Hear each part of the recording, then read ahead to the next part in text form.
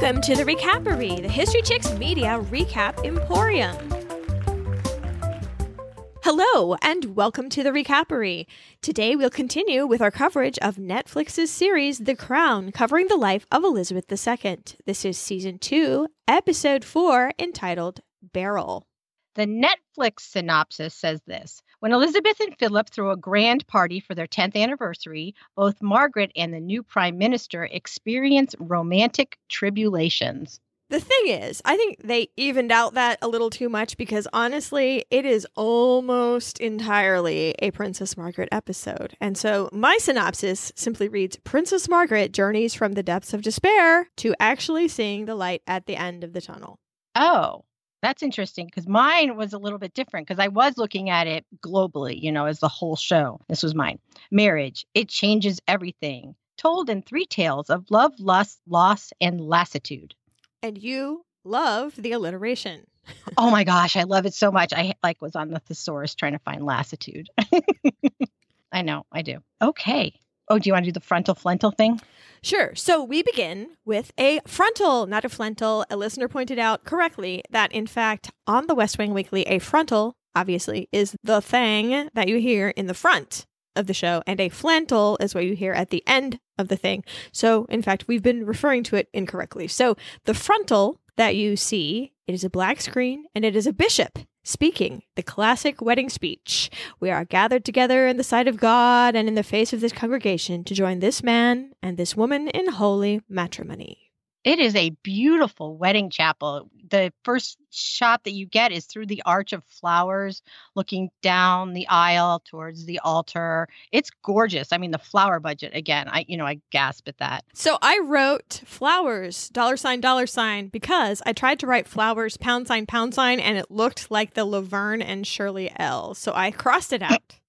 I guess I don't know how to make a £. I am out of practice. But so we do get a brief view of a kneeling bride and groom. We don't know who it is. We've got the flower arch, a stained glass window. We know it's a wedding, obviously. Then we cut to a view of Margaret, and a mystery man arrives on a motorcycle. So we intercut a little bit between the motorcyclist arriving and views of the wedding. We don't see the motorcyclist's face, actually, not yet, but there's a song in the background. The lyrics that we hear are, Princess, if you love me, I'm a prince. I saw you and I've loved you ever since. I found you with the crowd around you. I broke the ties that bound you, stood my ground, and now I've crowned you. So just so you know, it is a very specific point out of, hey, look what's going to happen in this episode. It was. And I actually, somewhere in here, I have that the music for this one was fantastic. If I ever had to have the soundtrack for one episode, it would have been this one because they did such a good job. But do you know who did that song? I couldn't find it. All the sites you see say it's created by Johnny Steele, but then they always say remastered. So I don't know if it's the music to a different song. Anyway, I've got a link to the remastered version, the entire version that you hear here. But if you just look up Johnny Steele Princess, it is not the same song.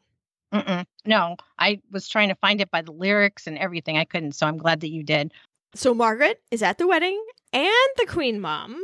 Okay, so this is some kind of fancy wedding, but everybody looks bored. One guy is even asleep. And I thought it was super funny that the bishop's words that marriage is not to satisfy men's lusts and carnal appetites is exactly when the motorcyclist is shown, given what happens later in the story here.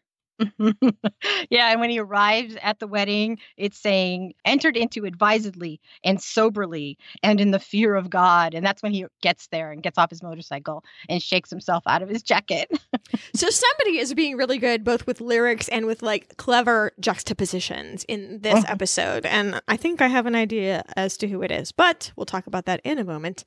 Margaret herself looks like she is about ready to cry or go postal, like she's barely holding it together. And here's something you should know. This is literally an old boyfriend of hers getting married. His name is Colin Tennant, 3rd Baron Glenconner. His wife, Lady Anne Coke, who's an earl's daughter, they were both her really, really good friends. In fact, he was so close to Princess Margaret as her friend and constant companion that he had to issue a disclaimer that no, in fact, we're not engaged after the Peter Townsend affair. He was her first real boyfriend. in her whole life. And so she's at his wedding. And, she doesn't necessarily want him, but it is kind of a blow because she is feeling more and more on the shelf. And you've seen every romantic comedy on earth. You go to an old boyfriend's wedding and you're full of regret, kind of. This one actually reminded me of Four Weddings and a Funeral, that particular scene. Yeah. I almost imagined the minister going, the Father, Ghost, and Holy Spigot. I mean, but the attitudes are the same. You're at that point in your 20s when all you're doing is going to weddings of your friends. And when you don't have one on your horizon, you're happy for your friends, of course, but inside you're like, oh my gosh, why not me? Why not me? So the motorcyclist who has arrived at the wedding is so late. He's late. The bride and groom are coming out. He's taking his moto jacket off and jumping the fence as the bride and groom are coming out of the church. And he starts taking pictures. And I think guests are regarding him as scenery. The way, okay, so you see a guy with a leaf blower, you recognize he exists, you understand he's doing a job, you kind of stay out of his way. The end. The Queen Mom even smiles fondly at him. So he's given a lot of, I don't know what I'm going to call it, social freedom. He's acting seriously weird. But that's the photographer, darling. Oh, he's just getting some snaps. Except for this is obviously not the photographer because he's taking some completely bizarre photos. Someone's hand in a pocket, a little kid's shoes, the top of someone's hat, a boutonniere with the fond smile of the top-hatted man who's actually wearing the boutonniere at the time. He's right up on him. I'm going to say that he got there just on time. I know you're saying he's late, but I think his job is to take candids of after the ceremony because there is a formal photographer there that does the posed portraits. His job is to get the ambiance photos. So when they put their album together, they can feel like they were there again and just see the little details. And he's doing that. Yeah, he's doing exactly what he was hired to do. And he got there exactly on time. Not only is the music really good in this episode, but the costumes. At this wedding, just about every single wedding guest is dressed in either a soft beige or a soft pink. All of them. All the men, of course, have black jackets on. So they look like they're coordinated, like there was a dress code printed on the invitation. I just don't know. The Queen Mom's hat is redonk. By the way, it is a pile of pink flowers sitting on her head. And then I had another objection, speaking of costumes, if we're going to talk about it. Margaret's pink satin coat needs steaming so badly, and it bothered me the whole time. Now, unless she slept in it, or her maid has fallen down the stairs, or some other plot point, it shouldn't be that wrinkled. How about this? On the drive there, because she's at not a good place in her life, so maybe it had fallen down behind her and she didn't bother to straighten it because she's just like, F it. That's kind of where she is in her life. So having a wrinkled jacket, I think, works into that. Okay. Maybe. Well, I guess I'm just defending the costuming. And even that ridiculous, the Queen Mom always has ridiculous clothing on. It was great. Okay. Well, so we're in agreement, I guess, that it fits the characters. But those are the two things that I noticed. But so the photographer, we don't know who he is, and Margaret are locking eyes. And she is hostile. And he is just bland. He has no expression on his face at all. He's just photographing her. He doesn't even look through the viewfinder on the camera. He's just holds it up. He's a pro. He knows where that lens is pointed. And she gives him that look and he knows to grab it because that's part of the emotion of the wedding. But he just clicks and moves on. And it also looks like he re-establishes himself somewhere else and gets another picture of her the way his angle is, but I don't see it. And they don't speak to each other. We do find out that he is a very different photographer than Cecil Beaton. Cecil Beaton is doing the formal wedding shots inside the church. So from one camera lens, I like this transition. It's a little Leica is what it is, the little one that the first photographer's using. We switch to another lens, this time on this big wooden box camera on a tripod. And it's a voice. It's a voice we've heard before. And I've been calling him Cecil Beaton, but it's actually Cecil, and I suppose we should respect how he pronounces his own name. So I guess I'll move forward with that, even though American pronunciation does not allow us to do that without writing it phonetically. So I did. So everywhere in here, I wrote it S-E-S-S-U-L. I literally did.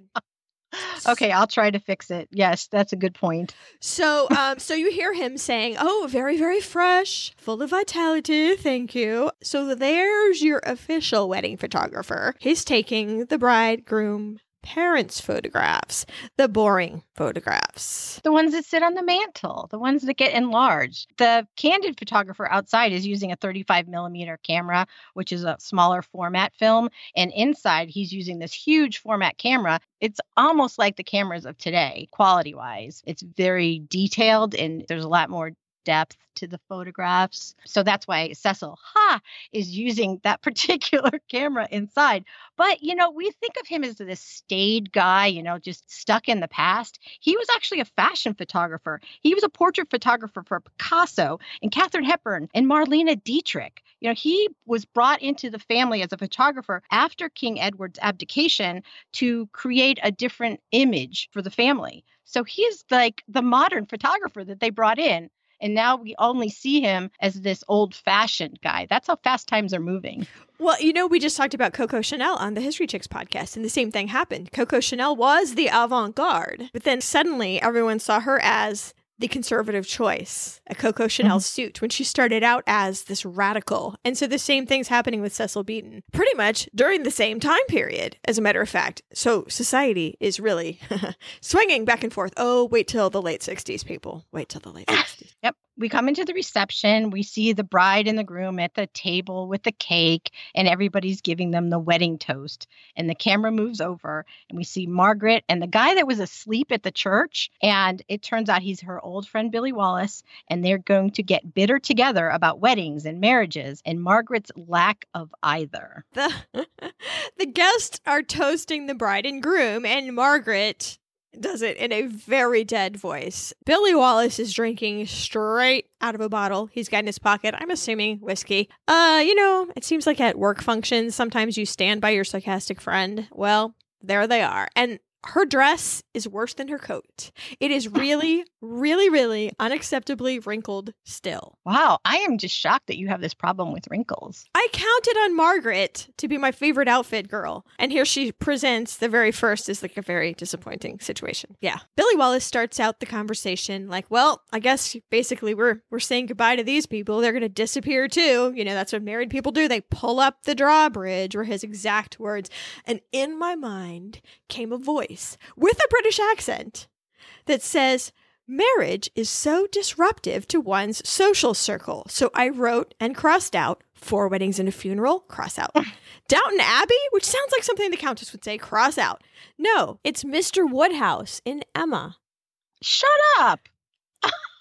That's interesting. Wow. So anyway, it's Jane Austen who believes marriage is so disruptive to one's social circle. I guess that's not surprising, is it? So Margaret says, what am I supposed to do? No one wants to take me on, apparently. So she is full self-pity mode at being left on the shelf, I guess. And so Billy has a radical plan. Yeah, he kind of spells out marriage to her as kind of like a business relationship, that they have shared interests and values, and maybe they should give it a go. And she's looking at him like, this has never occurred to me before. It's like every one of those movies. Like, okay, if we're not married by 30 and we haven't found someone else, well, I really like you and you're my friend, so let's just get married, because isn't that the basis of a good marriage? So that's what you think it's going to be. He does make his case, though. I mean, he knows the ropes already. He knows the rules of upper class society. I guess the subtext is, unlike Peter Townsend. Mm-hmm. So I don't know. Yeah. That's kind of snotty. But anyway, he's from an acceptable family. His papa was a career member of parliament, was a privy councillor, not a lord, not even a sir. But, he's up there. He knows the people. And then he says, I'm your old faithful. Everyone literally called him that, too. They called it the Margaret set, and he was a member of it, and they would go to the 400 Club, and, he'd pick up the tab. He's the guy she hangs out with when everyone else is busy or married, or she just broke up with them. And usually guys in movies say this kind of thing when they've been carrying a secret torch for a long time, but I really don't think he loves her in that way. I mean, maybe for position. Mm-hmm. I guess, but in this case, I don't think Billy Wallace has been like secretly pining for the Margaret all his life. No, in reality, I believe he was. I believe he brought it up probably in a similar semi-joking context for a very long time, because it was what they were supposed to do, right? They had to get married at some point to somebody. It might as well be someone that you at least like a little bit. Oh, true, I guess, because you could end up really rolling the dice and get in a really bad situation. Definitely. He moves in for a kiss, and it is an awkward evasion, but it's not a final, like, it's not ew, and it's not even a WTF. It's just like a, which... Yeah. And I think they both look at each other like, oh, wait, that was a bombshell, right? And this is kind of too soon for the... Okay, that's fine. That's cool. They were looking at each other awkward, but I kind of read it as, we're in this room full of people. Are we really going to kiss in front of all these people? Okay. Because, PDA is not a good thing, right? I guess so. It's just so funny to see their expressions. It's more like, huh. Oh, great. We're going to have to do that. Oh, no. And we're going to have to do that. That's funny. Oh, he does talk about having a bunch of children. So obviously the plan is to do a bunch of that. Yeah. Well, it's part of the, the business deal. Get married, have kids, pass your wealth down to your kids, die. Sounds awesome. Well, Margaret goes home. Her arrival to her room isn't very happy. And it's kind of intercut with Elizabeth and Philip in their own room while they're making anniversary celebration plans. Margaret leaves her crap everywhere, like a woman with a lady's maid. And she flops on her bed, and you can tell she's thinking about what has just happened. Meanwhile, you've got Elizabeth and Philip reading in bed, and Elizabeth's got a book about horse breeding, and Philip's got a book about famous explorers, which is, again, a little on the nose. Really, we know. Different interests. We know. Her book is Bloodstock Breeding by Charles Lester. And in 2018, it's in its third revision. It's still a book you can get. Oh, my goodness. Well, and Elizabeth is nattering on kind of in this way, like he's reading his book. He's hardly paying attention. That's a very husbandly thing to do. I don't even blame him for that. But she's talking about, well, Mommy says there's often a crisis at the 10-year mark. And it's a very common thing. And I always thought it was 7. Mm-hmm. Isn't it like the 7-year itch or something? Yeah, I mean, stereotypically, yeah. I don't think factually it's at 7 years. I think it's somewhere else, but I don't think it's 10. Well, I have to tell you, during year 7 was when we moved to Boston, and it was a big culture shock. I'm from the Midwest, where you absolutely talk to strangers all the time. And then Chris Graham's from California, where it's like, hey, man, nobody's a stranger, blah, blah, blah. And we moved to Boston, and it was so hard for us that we clung to each other that whole year. So we really balanced out any possible 7-year distance, I think, by needing each other so desperately that year. So thanks, Boston. Thanks for that.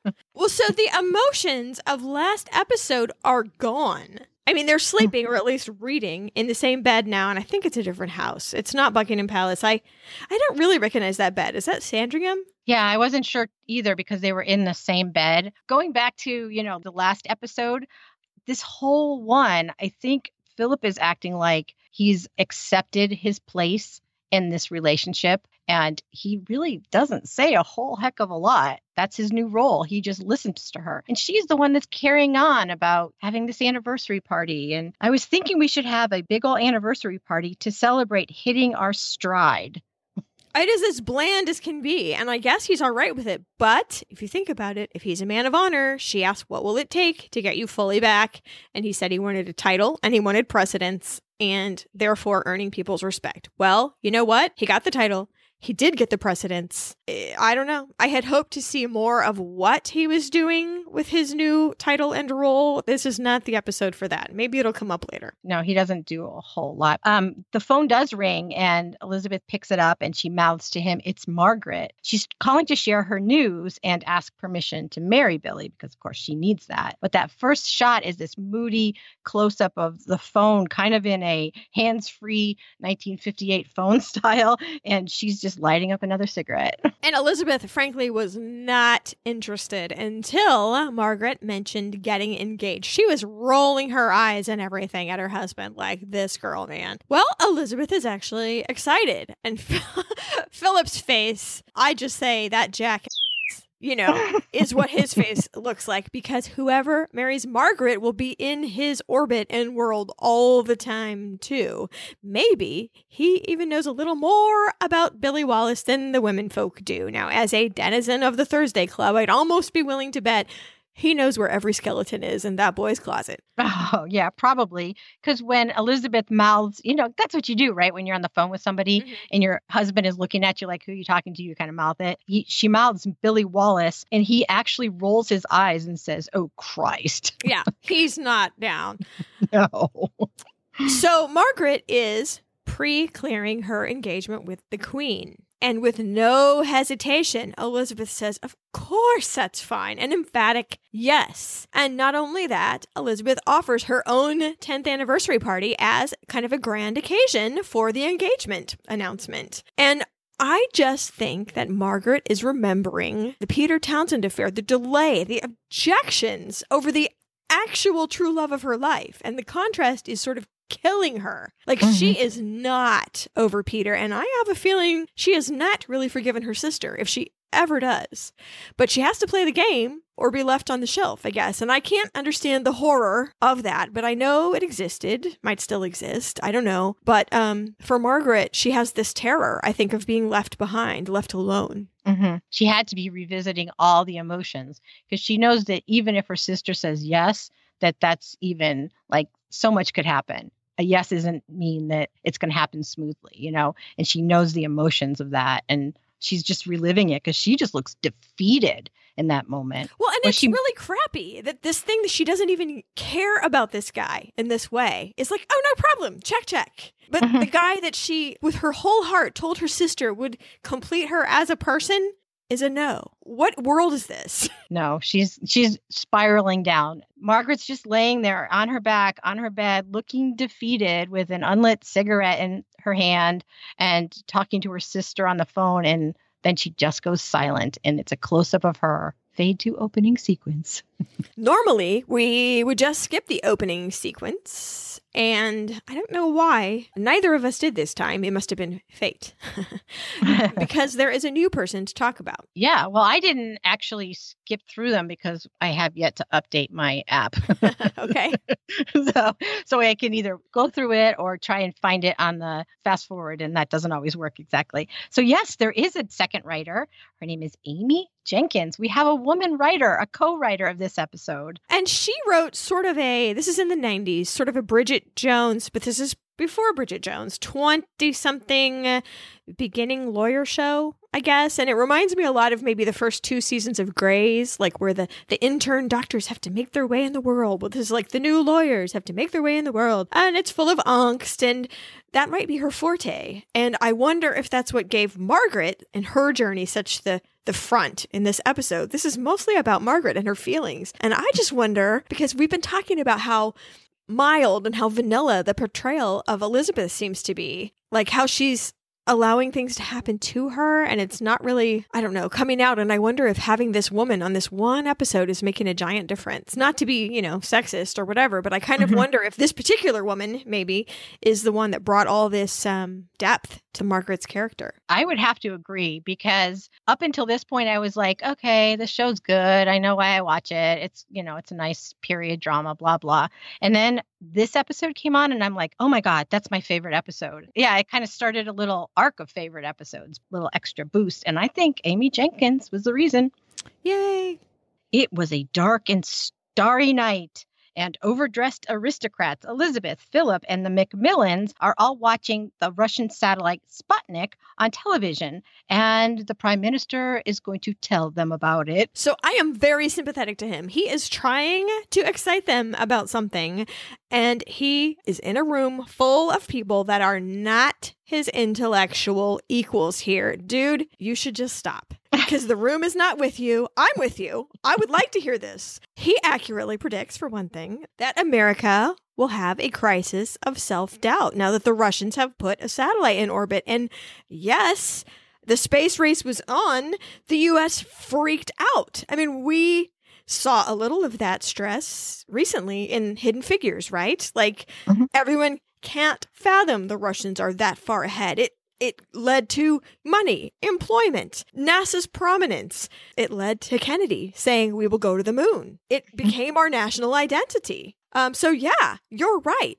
And he said that the American and English relationship after the Suez Canal, was kind of ruined. Yeah, it was the Suez comment that kind of got me. I was like, okay, this is interesting. And then he brings up the Suez crisis again. And I was like, oh, really? Are we still harping on that as somebody else's problem? That's what I was reading. But you're right. Philip is like a child sitting as close as he can to that television set and just watching it.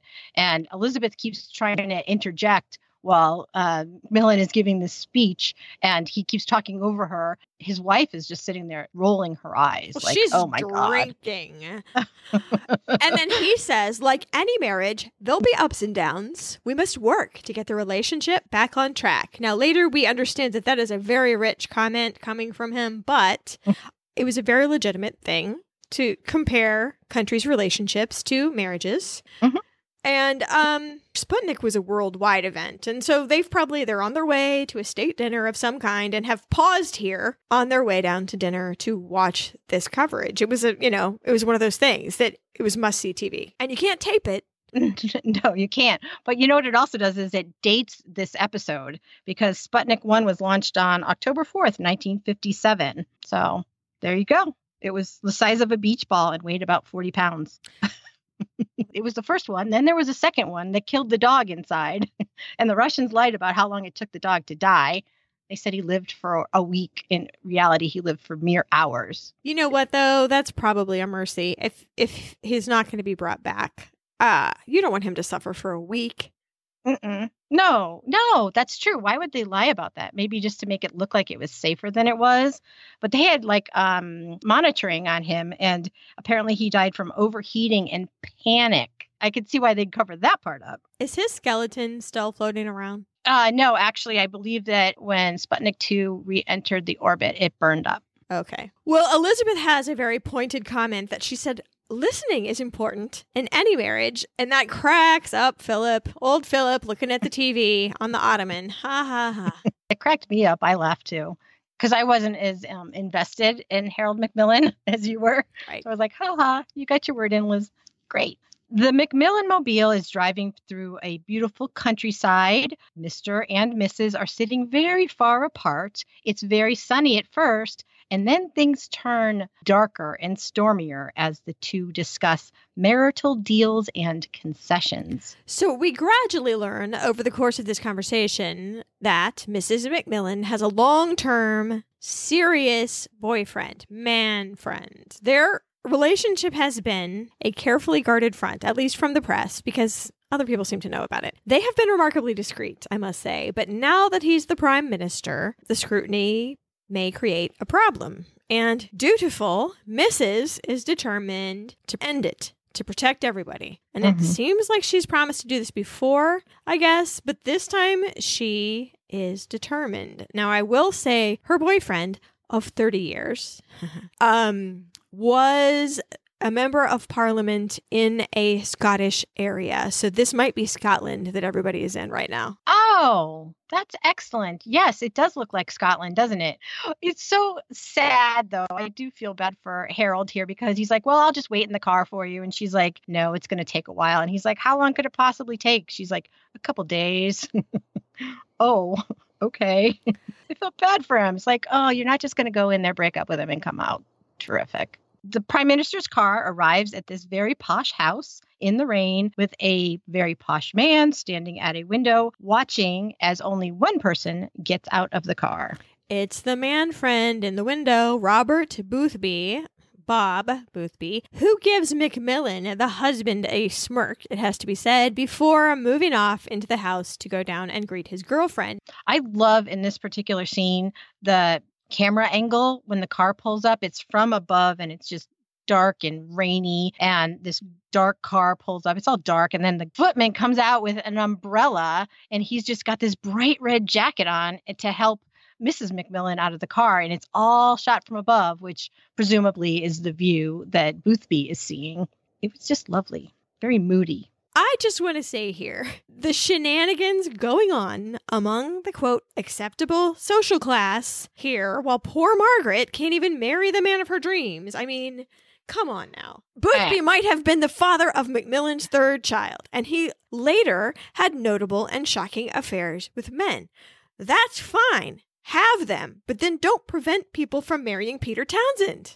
Do you know what I'm saying? It's irritating. The police didn't even fully investigate the death of Mrs. Macmillan's brother, the 10th Duke of Devonshire. They thought he was murdered by his doctor, but they laid off and didn't question the doctor too heavily because they were afraid that that would bring her into the public eye, the wife of the prime minister having an affair, and it would be dangerous to have press all around her all the time. That's how much they get away with. They were known in society. This relationship has been going on for almost 30 years. And on one hand, I want to say, that's lovely that you can have such a caring relationship for so long and keep the spark alive. On the other hand, come on, you're married. But divorce wasn't possible in the political circles that Harold was in. Well, no, I get that. And, so many people married so young to please their families that do you have 2 heirs up in the nursery? Mm-hmm. Then do what you will, because we're all young people that have emotions and, we can exercise them after we've done our duties to our family and etc. So there were lots of accommodations of this nature being made. My problem is that they are preventing Margaret from a wholesome relationship while simultaneously flouting all of the whole marital purity that they are supposedly trying to uphold. And I will tell you this. Upon investigating this, I found out that Anthony Eden, remember him from last time, actually worked very, very, very hard as a divorced man, thank you, behind the scenes to try to help Princess Margaret be able to marry Peter Townsend and keep her title and maybe have their children be excluded from succession, which is probably the minimal thing that you could ram through. But he really, really, really, really, really did try to help her marry him. That's nice. So I feel better about that. At least there was one person in her corner. Mm-hmm. Someone who actually had some power. I did not know that. Cecil Beaton. Cecil is now taking Margaret's fairy tale birthday portrait, and the Queen Mum is helping. Margaret herself is smoking and angry between shots and actually smacked one of the maids, who, if you look at her, has a face on like she's trying not to cry for the entire rest of the scene. She's embarrassed and Margaret smacked her. Yeah, well, we said Margaret's spiraling down, and now she's doing it in a very fluffy princessy gown in front of this fairy tale backdrop with Cecil and his 1, 2, 3, quite magnificent, his whole carry-on thing. Yeah. She is so not into this. So the new lady in waiting, who I wrote is cannon fodder, because this is how Margaret is going to make her opinion known, is by having the new lady in waiting do it, advocates for, quote, complexity and reality in the portrait. And the room just stares at her like... And the Queen Mum actually very condescendingly says, they don't want that from us. They want us to help them escape. And then Cecil backs it up by going on with this story about how this woman is going to see this picture and it's going to change her life and bring her out of her, humdrum existence. Ugh. It's a Cinderella story. So he tailors his stories to his audience. It's literally the Cinderella story. He even mentions the word scullery. There's a drab young woman in her scullery, so much washing up to do. She longs for hope. She wants to believe her life has some meaning beyond chores, which gets to Margaret. Me too, Cecil. Me too. She reacts to that because she is a woman who wants to believe that her life has some meaning beyond chores too. He goes on with his little story. She opens a magazine to Her Royal Highness's portrait. For one glorious, transforming moment, she becomes a princess too. She is lifted out of her miserable, pitiful reality. Is no one noticing that Margaret literally has tears in her eyes right now? She is getting upset. Well, as she should, because this is just more drama that she wants to get away from. She doesn't like that image. It's fake. She knows it's fake. And this is just perpetuating that. Well, he calls her, quote, the ideal. And so Cecil is twisting the knife in Margaret's heart. And the Queen Mum is just delighted, like, yes, so happy. No one is seeing Margaret's reaction except the maids, the smacked one, and the other one who was literally afraid to take the glass of water back. The new lady in waiting is quite confident. I liked that. So I was trying to figure out who the new lady's maid is. And I think there are 2 ladies' maids in this episode. I think this is not the same one that appears later. I believe, and based on the credits, there is somebody called Judy Montague, who in fact is new this year. So it makes more sense. And if so, if it is Judy Montague here in this room, this person, speaking of upper class cockamamie history, by the way, she might be an illegitimate child herself. One more illustration of how far off the rails was acceptable as long as you had a title or a family name. Everybody knew, quote, knew that she was an earl's daughter, really, though her legal father was a Jewish member of parliament. Okay, you just kind of blown my mind that it's not the same one as later in the show. I don't think so, because there is a character credited as Judy Montague. In reality, Judy Montague is new this year. Huh. I'm not saying it isn't the same one. I'm just saying there are 2 credited in this show. Oh. And the storyline seems to match both of them. So I am moving forward with the concept that this is a different one than the later one. Okay. So I could be wrong. Interesting. Okay. I'm going to have to go back and look at it again. So she later, if this is Judy Montague, becomes this kind of bohemian artist, patron of the arts in Rome. Stays part of Margaret's cool bohemian rich inner circle for her whole life.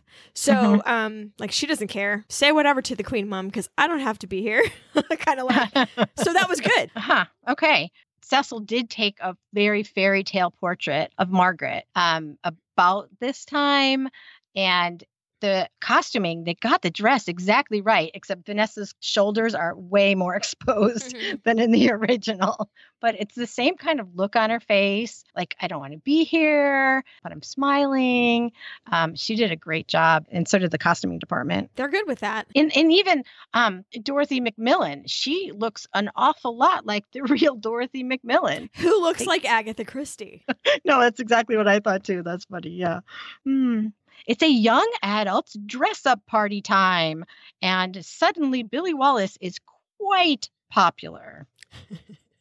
And one of his friends, who turns out to be Colin Tennant, the groom from before, is taking umbrage at the fact that Billy's engagement, at this point just a rumored engagement, has made him quite popular with the ladies. In fact, his exact words to his friends are, "Has that hapless, misshapen crane ever been regarded as an object of desire for the whole 20 years we've known him?" And frankly, he's cuter than either man in this conversation, by the way, but whatever. But his frenemy is so mad and taken aback. Yeah, there's like 4 or 5 women circled around Billy at this point, and they're just giggling. It was gross. He's like Scarlett O'Hara. I know. He totally is in the center of this thing. I loved how this scene started. The camera follows through the party. So you go from one room to the next behind Colin, and you see, all these younger people dressed in, very fancy clothes, having this very boisterous party. Partying is kind of a theme in this particular episode, too. So this is like the first party, and it's the younger people, and they're loud, and even though they're dressed fancy, they're behaving differently than we're going to see people behaving later. So I love that. Margaret herself is getting ready to attend a party. She is at her vanity. She has a lady's maid helping her put on her jewelry. She's wearing the same tiara that she was wearing for the portrait sitting earlier. It's the Cartier Halo tiara. I guess it's kind of like the little black dress of tiaras, It goes from day to night wear. Well, number one, I thought that only married women wore tiaras, so I went down a giant rabbit hole. So I'll provide you a link with that. Evidently, that rule is not enforced any longer all over Europe. What have we come to? Whatever. But so the message comes from her friend, Blandford, descendant of Consuelo Vanderbilt, by the way, that, hey, I do not think old Billy is going to be making it to dinner because he's indisposed. So Margaret is like, indisposed? He can't be indisposed. We're announcing our engagement. And she goes to see for herself. Did you like this dress? Because it's not wrinkled yet. Well, I did like it. I actually liked it the most in motion. I liked it the best when she was going from the car into the house and it was kind of flowing behind her. I am absolutely not a fan of a strapless dress for any occasion. So no, in fact, I did not like this dress. Oh, okay. No, I agree with you on the strapless part, but I just thought it was just so different and so lovely. And Margaret gets the best costumes, I think. She gets the best gowns. But yeah. Well, I thought so. And I was holding out hope for a Margaret heavy episode to have lots of choices. I did not find great scope. So that is all. Really? Yes. Oh, I love this one. I just wish that the top was the bodice, the strapless part was just a little higher up. It just looked like it was getting a little uncomfortable. Looked like, when you wear one of those dresses, you feel like you need to be hiking it up all night. I have had to wear a bra since I was 10. So that is all I have to say about strapless anythings. Not possible. Sad. We see her Rolls Royce pull up to a very lovely townhome, and she rushes inside. This is that part that you loved, her dress in action, and it is gorgeous. And she goes inside to find Billy self-medicating after his dual injury. Well, now, so she's 100% mad, I'd say, until she sees all the blood. And then she goes down to maybe 70% mad. And because, blood does seem sort of indisposed. And what else helps his case is right when she comes in, the doctor says, "No, you must keep your leg up, sir." So then it's like, wah, wah, wah, ratchet down the anger. What is happening? He says, "Oh, when he sees her. And all the manservants look like they want to say that, but they don't. They're like, "Oh, we out," is what they actually do. And they leave, even the doctor. It's almost like a comedy where they get clustered in the door and can't get out, kind of. Oh my, fast enough. I think she did have a touch of concern when she came into the house, because she had heard he was, injured, and she kind of pauses right at the bottom of the stairs for just a second, like, okay, what am I going to find here? And then she goes up. So I do think, I agree with you on the anger, but I think there was some concern mixed in there. And so when she walks in and she sees that, he's sitting in bed, smoking a cigar, drinking a Bloody Mary, but I think it's going more towards the disgust level at this point. So he reveals that, quote, "your friend Colin Tennant took offense at something that I did." And at first I thought, well, now, was one of those ladies his wife? Colin Tennant's new wife? I mean, that would make sense, right? Yeah. And then he says, "You'll laugh until you spit." Will she? He does reveal that all of whatever has just happened to him is the result of a duel. Honey, I'm sorry. It's no big deal. It's just unforeseen circs. Like, what? I'm going to start saying that. Unforeseen circs. Yeah, that is a good one. He regales her with this incredible story. But while he's doing this, we see what really went down. And, when he's making it sound like gentlemanly, he's really getting dragged, half dressed, to the duel spot. Yeah, he says a duel is a duel. So I stepped up to the mark, and then you see him being dragged. No. And he doesn't even have his shoes anymore or his coat. Okay, so first time through, I was like, was he sleeping with someone? Is that what we're supposed to get? Because otherwise, why are all of his friends so grim and unrelenting about this duel? They're not giving up. They are dragging his Alec down to the duel field. One guy even went and got his own dueling pistols. I mean, they are not playing. And so I was thinking, we're supposed to think he was caught with Colin's wife. I mean, even though that didn't happen in real life, and it turns out that's not what it is, that's what my impression was about what happened, which would make 100% sense because it's Colin that he's fighting with. And it worked out, just like in Hamilton, everything we know about duels, we learn from Hamilton. It's the 10 paces, they turn and they shoot. Unlike Hamilton, it turned out a whole lot better for Billy because he just got shot in the leg. These people grow up shooting from a young age. And if Colin Tennant had wanted to shoot him through the heart, he would have shot him through the heart. Colin Tennant knew he was winging him with, as he calls it later, a flesh wound, although it looks right in the meat to me, but okay.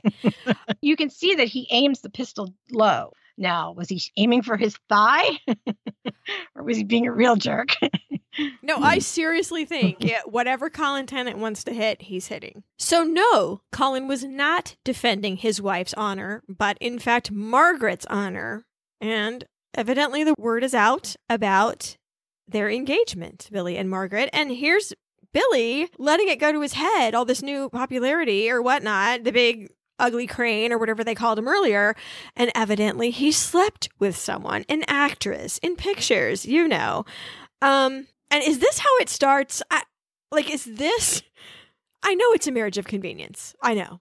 And everybody knows. No one's under any illusions that this is a true love match. But like the lack of respect, sleeping with someone right in front of her best friends. Mm-hmm.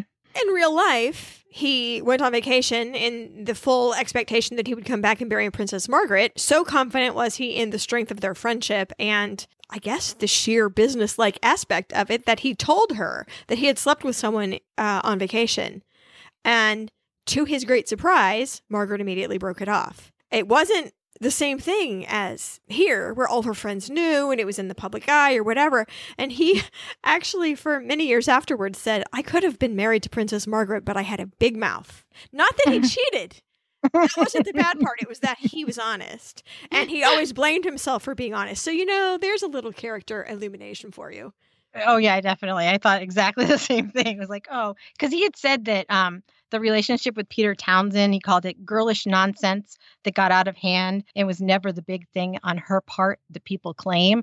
But I'm like, we can't even believe you because you say that just shooting off your mouth is why you didn't get married. So you think that if you had lied to her, everything would be great.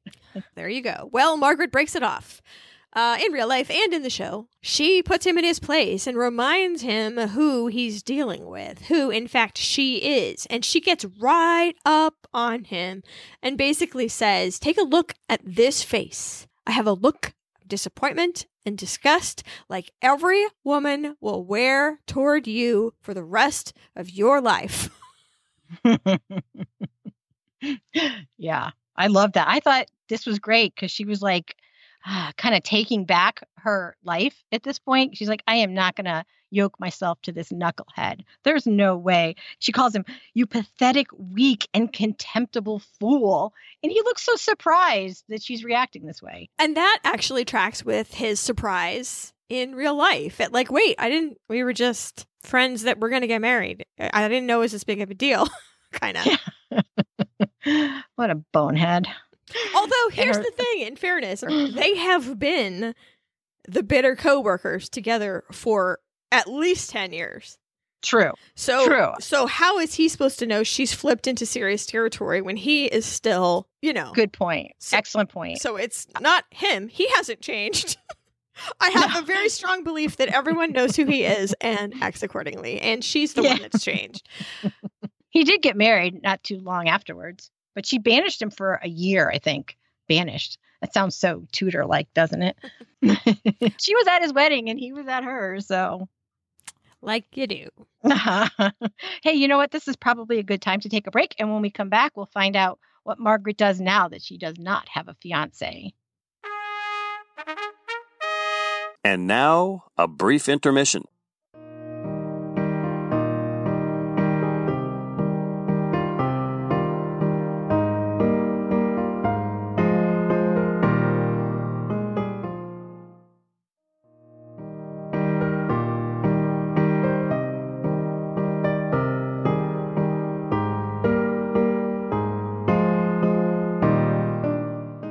We are at another party. This is party number 2. The Queen and Philip's grown-up, very subdued dinner party. And we find out that there's been a change of plans for the evening. There are a couple of empty seats by Queen Elizabeth's place. And so, while the footmen are discreetly removing one of the place settings, Michael Adine quietly informs Queen Elizabeth that Margaret is not announcing her engagement this evening. Philip, across the table, cannot stand not being able to hear this because Uncle Dickie, who is sitting right next to Queen Elizabeth, has an eyebrow. He is very surprised, and the Queen Mom looks worried. All of them know something's gone awry. I mean, a place setting's being removed. It's their anniversary party. So as far as anyone else knows, Margaret is not the main event, but is an accessory. So at least there's that. Always an accessory, huh, Margaret? I'm so sorry. I'm not used to seeing Michael Adine without his mustache yet. He isn't either, I'll tell you that right now. But Margaret comes in and sits next to her sister. Cleverly, watch this. While she sits, the extra chair is spirited away, and the man on her other side scooches and fills the extra space. Such well brought up pretending. Like, nothing's wrong. Everyone's on board. Everyone participates in the cover-up. I missed it, actually. I had to go back. I'm like, wait, was there another chair? I had to go back and watch it a second time. That's how smooth they were. I wouldn't even have noticed if I was at that party, maybe because I would have been looking at the Queen Mom's dress and thinking, how horrendous is that thing? It was this white monstrosity with this huge shawl-like collar with huge blue embroidery on it and these flutter sleeves over what I'm sure wasn't, but to me looked like a white dry fit base layer. Those long skinny sleeves that, you wear first in the wintertime. It's like your base layer. Yeah, that's what it looked like she had on. It was scary. We have picked on the Queen Mom twice now. We probably better lay off. I don't, you know what? I'm actually not picking on her as much as I am just applauding the costuming department for making her look so horrendous. I mean, that's their goal, right? She's not supposed to look, glamorous, and that's just her look. And they're doing such a great job. Now, Queen Elizabeth, is she or is she not wearing the same gown she wore to the ballet? Well, I think so, but I think also it's an optical illusion because you've got a lot of the same regalia. So sometimes the dress just backgrounds because I'm sure there's a whole wardrobe of dresses that look very similar to wear with that stuff. So I don't know. There's a very long table with fancy, full formality place settings and gorgeous yellow centerpieces. And it's time for Philip to give his toast to his wife. And he's going to share some marital wisdom that is received differently by different people at the table. He starts out with a little humor, like you do with the best speeches, of a man he'd met who said, "My wife is a doctor of philosophy, and more important than I am." "Oh, yes," says Philip, "we have that trouble in our family, too." Oh, everyone laughs along the table. Ha ha ha. So it's acceptance again. So he would never, like 2 years ago, have been that willing to give himself a subservient place. So there's a little progress. He has another little dad joke. Oh, the secret of 10 years of happy marriage? Different interests. Wah, wah, wah.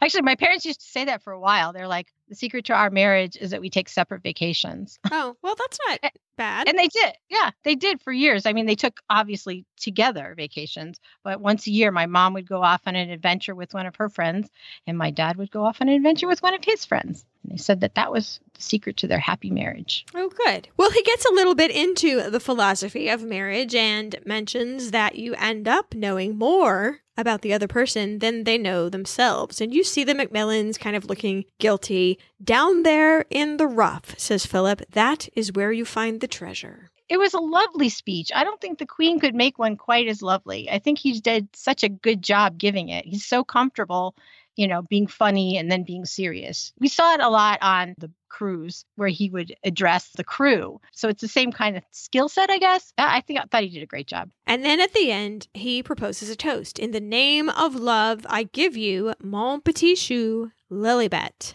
Elizabeth, the Queen." Mon petit chou means my little cabbage head.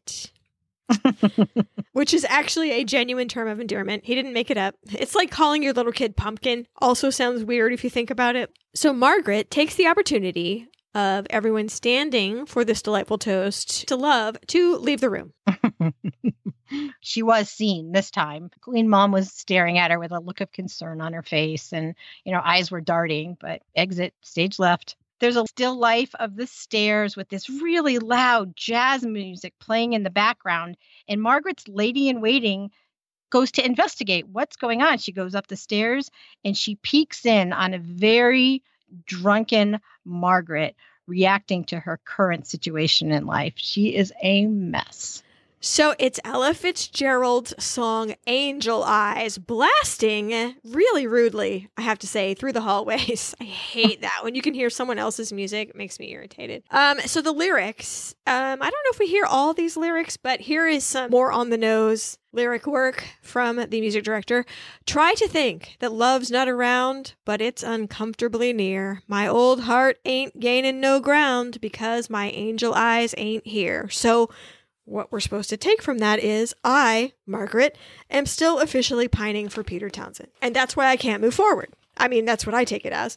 And then So drink up, all you people. Order anything you see. Have fun, you happy people. The laugh and the joke's on me.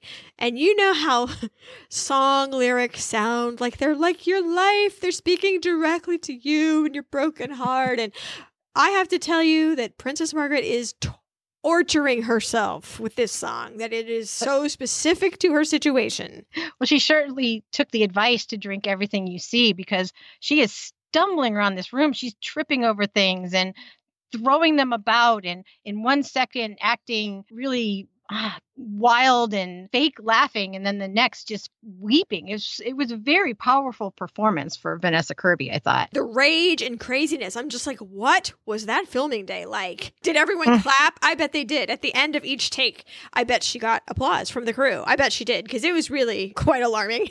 It was like Daniel Day-Lewis level getting into the emotional state of your character. Yeah, she let herself be really raw and not very attractive. Her makeup is streamed on her face. Her hair's a mess. She's wearing this crazy bathrobe, got the cigarette in one hand, the drink in the other, and just dancing around her room. In real life, Margaret was actually a very accomplished musician. So the fact that they're tying this music into her would probably be true for her. She was an accomplished pianist. She sang, we saw that in the last season, her singing, but that was true. She really did that. So I think she probably did, choose music to fit her mood. And that one really fits. Well, and I also don't think this is a lady in waiting that is observing her. I think it is Bobo McDonald's sister, Ruby, who went from nanny to lady's maid for Margaret in the same way that Bobo McDonald did for Elizabeth. Oh, I think. Okay. I'm not sure. It's really hard to say, but she's very reluctant. She's compelled to come up the stairs and see what the HE double hockey sticks is going on, because there's thumping and what is happening. I gotta just make sure everything's okay. So she does peek in the open double doorway, but the onlooker, whoever she may be, has no idea what to do. And I don't blame her, because I don't even know, do I even get involved with this level of crazy? Will it pass on its own? She eventually turns to just go. I mean, what can you do? She's lost her mind. Yeah, I don't think she could do anything. I mean, she's a woman. She knows what a woman who's just hit bottom with her grief and her sadness and her loneliness looks like. And she knows that there's nothing you can say. Even if she was the best friend of Margaret, which she's not, there's nothing she could say. So you're right.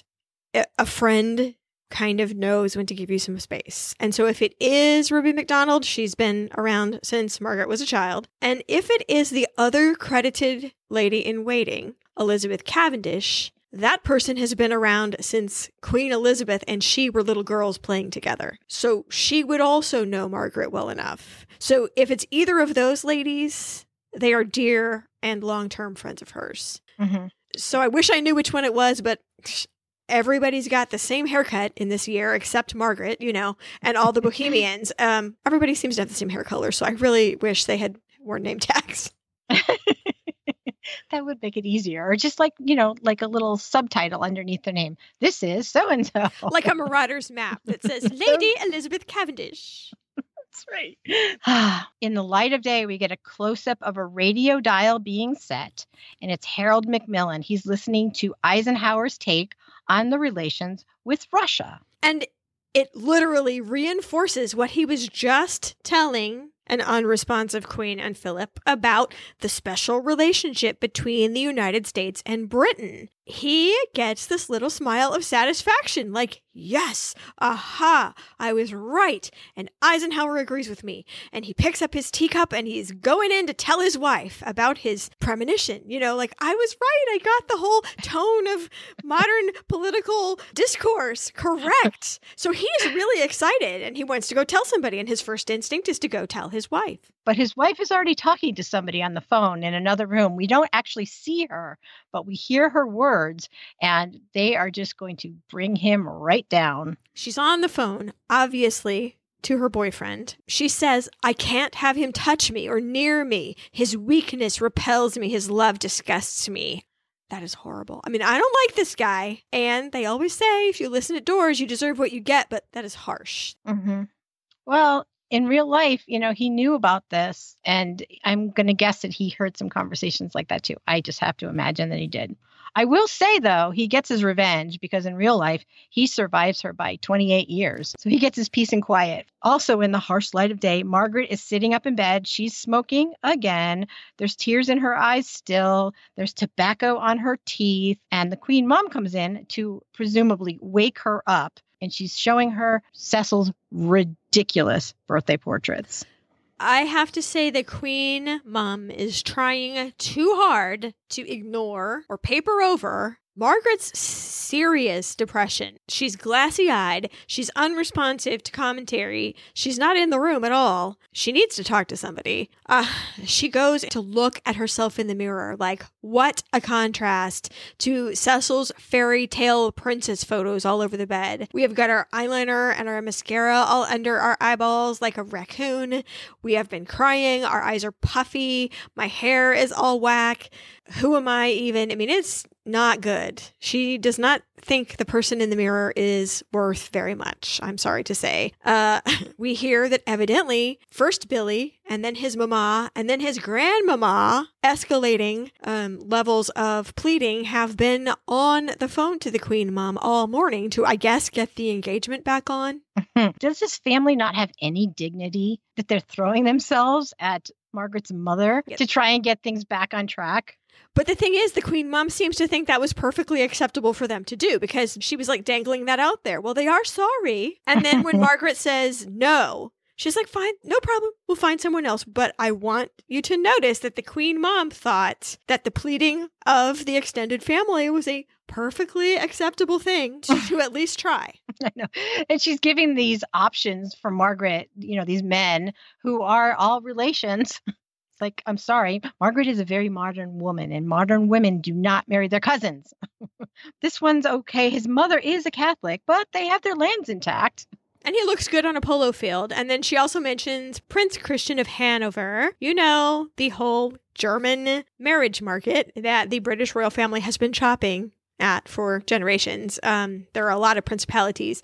Margaret thought she was hitting rock bottom the night before, but now in the light of day, it's going farther down.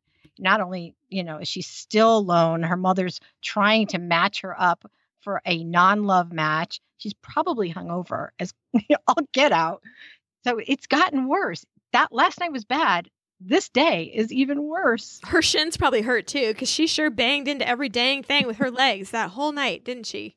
She did. Oh, her room must be trashed. Although maybe the maid came in already and tidied it up. No, the maid was operating while the Queen Mom was in there, in the background. Oh, yep. I missed that too. She was picking stuff up, like it was all draped on chairs and whatnot. And the maid, I mean, what can you do? Because she probably got screamed at last night. And so now under cover of Queen Mom, she decides, okay, I can get in there now because nobody's going to scream at me for picking up these pantyhose like I tried to do last night. Yeah. Well, opening of the curtains, that's time. That says you can come in. That's been the tradition on this show. That means everybody can come in and do their business. Margaret is not pleased about this, and she gets on the phone and she's calling her new lady in waiting. No? I don't think so. I think this is Lady Elizabeth Cavendish, her long-term. Oh, okay. Well, you know what? We can talk about it. Well, because okay. Because she said, I know what the job of a lady in waiting is. So I thought that meant that they were going over her job responsibilities. This is Lady Elizabeth Cavendish. But in my head, I thought that's who we've been talking about this whole time as the new lady in waiting. I'm just saying, if it is really Lady Elizabeth Cavendish, she has been around that household since Elizabeth and Margaret were little tiny girls. Right. She's not new. She's been a lady in waiting for almost 10 years at this point. She is one of Margaret's very best friends. She runs in the same set with Margaret. She has hung out with her. They are on a friend basis. And what I took it as when Margaret called her and goes, look, I know what the job description of lady in waiting is. You do this and you do this. But seriously, can you introduce me to somebody who does not like horses and who does not know my mother? Like, I know that's not your job description, but like, girl. Yeah. Well, anyway, I'm sorry. I interrupted. It's okay. I don't even know where we are right now. Well, I think this is a different person. I'm sort of confused. And if we're confused and we watch it and then watch it again, then watch it in slow motion and backtracking, imagine what the regular person just watching it the first time thought. Okay.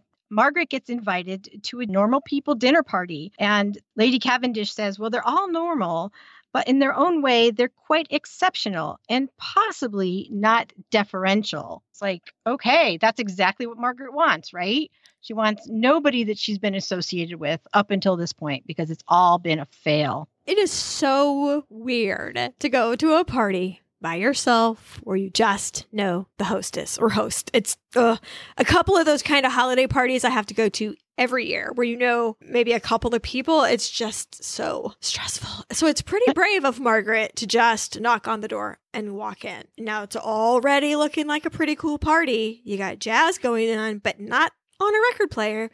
You've got a live band. And I think it is really great because the greeting is super awkward. I would like for all of you to say hello to our guest of honor, Her Royal Highness, the Princess Margaret. There's a giant pause and everyone goes, hello. Like I wrote it in tiny letters. Hello. And I think Lady Elizabeth brought up properly to smooth over any awkward situations, immediately introduces the piano player first and it breaks the ice. I thought that was really clever and good of her. Yeah, because he just plays a couple notes on the piano and everyone's like, oh, ha, ha, ha, this is a fun party. Of the 3 parties, I want to be at this one.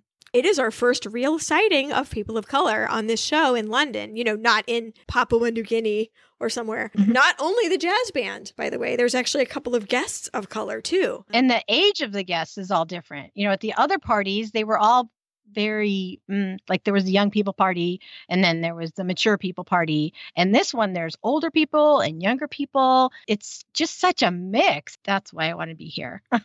I think I'd fit in here. I think anybody would feel more comfortable. Like if you don't know anybody, being in a room like this with there's all these different people from different backgrounds and different ages and different interests. If you go from one group to another, you're going to find someone that you share some type of commonality with. And this kind of group, the way that the party's set up, it's set up that you could do that. You know, you could mingle. It's more intimidating when there's a whole room full of cool people that know each other versus the party where everyone might know each other, but politeness requires that they include you. That's a whole other kind of comfort level for an introvert. Like someone will talk to you because when you turn to the left or to the right, that is how it goes. For 15 minutes, that guy will talk to you. And then for the next 15, the other guy will talk to you. It's fine. You don't have to like come on up to these artistes and try to be like, hey, I'm also cool. Oh, you've seen me at these parties. Margaret is completely awkward, though. Imagine she's probably very rarely gone places where she's gone alone, first off. And to go into a place where no one cares who she is, this whole situation is foreign to her. It's exactly what she wanted. But I think in this scene, she's like, oh, what have I gotten myself into? I don't even know how to behave with this group of people. Yeah, I think she thought she wanted the non-deferential, but simultaneously she wants people to be respectful of her position and a little bit in awe, and ain't nobody in awe in this room. She kind of can't believe where she's landed. I want to say really quick, speaking of diversity, that Shilpa, the first actual guest that gets introduced, is an Indian name, and I didn't see an Indian person on the sofa. But there you are. It's a super diverse party, I guess, with the 2 people of color, or, you know. Yeah. Hey, what'd you think of her outfit? Again, strapless, not good. The end. Well, she came in, she was wearing, it's got a bolero jacket. It's like, was gray jacket, I think, over an avocado green dress that I personally could never wear. I would not wear that dress. It was very form-fitting. It had this horizontal chevron pattern. It was olive green, which actually is a good color on me, but that dress wouldn't have worked on me. But she keeps the jacket on for a long time. So even though it is a strapless dress, we don't know that yet. No? Nope. Still didn't like it, huh? I stand by my disappointment in, I think it's because I had high expectations, but when it's Princess Margaret, you think, oh, now we are going to get into some fashion, and I don't know, the end. Well, if you were disappointed in her strapless dress, you're certainly going to be disappointed in the menu. We get a close-up of the first dish that's being served, and it's shrimp stuffed avocado. This immediately reminded me of The Bell Jar by Sylvia Plath. It is one of the very few things, I'm sorry to say, that has ever stuck with me about The Bell Jar.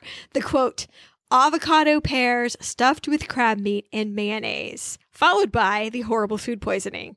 Careful, Margaret, but the avocados mean, you are on the cusp of fashion and trends. In 1956, in fact, in Woman's Own magazine, there was a whole article about how hip it was to eat avocados. The avocado pear is an acquired taste, said the magazine, but it only takes seconds to acquire it, I assure you.